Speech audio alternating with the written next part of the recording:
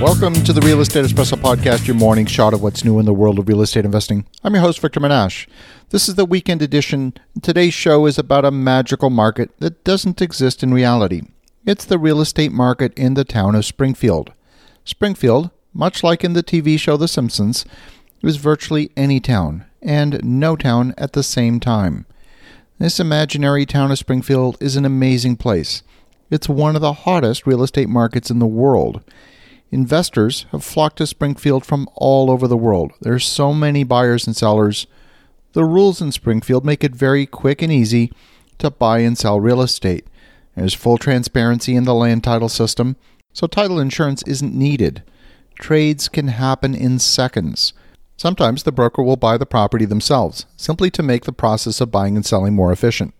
There's literally dozens of buyers with reserve bids, so the broker is not really taking any risk in facilitating the transaction. Brokers who facilitate transactions, they take a small commission in exchange for that service, and the broker is safe in knowing that there will be a buyer ready and waiting to purchase the property. We provide this market maker service to maintain market liquidity and gets rid of some of the inefficiency of the old-fashioned real estate market. It's an incredibly efficient system.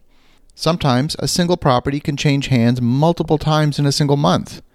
And tenants who live there, well, they're completely unaffected. They're even unaware that the property they live in has changed hands multiple times. They live their life and they pay their rent to the property manager just as always. The market analysts pay close attention to what's happening in Springfield. They look at the properties.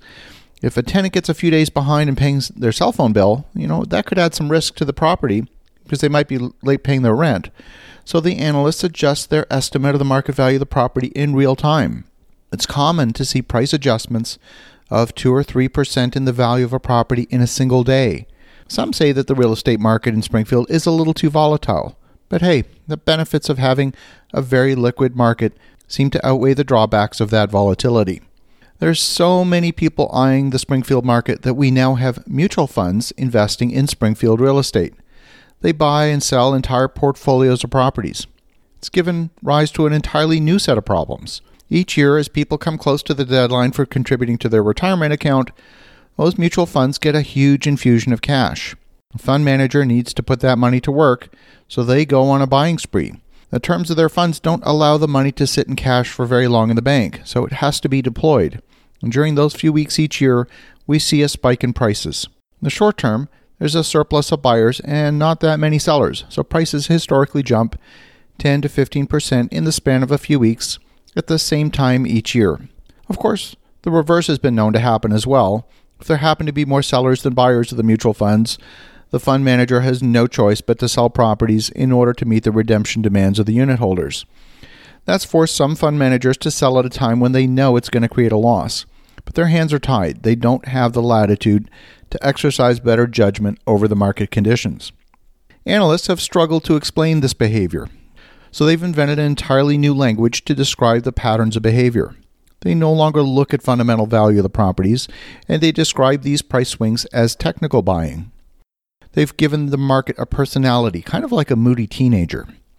They explain the price swings during the morning trading session as market sentiment. There's so much money changing hands in the town of Springfield that it's created a need for additional financial products. The buyers of the properties negotiate options now to purchase with the property owners.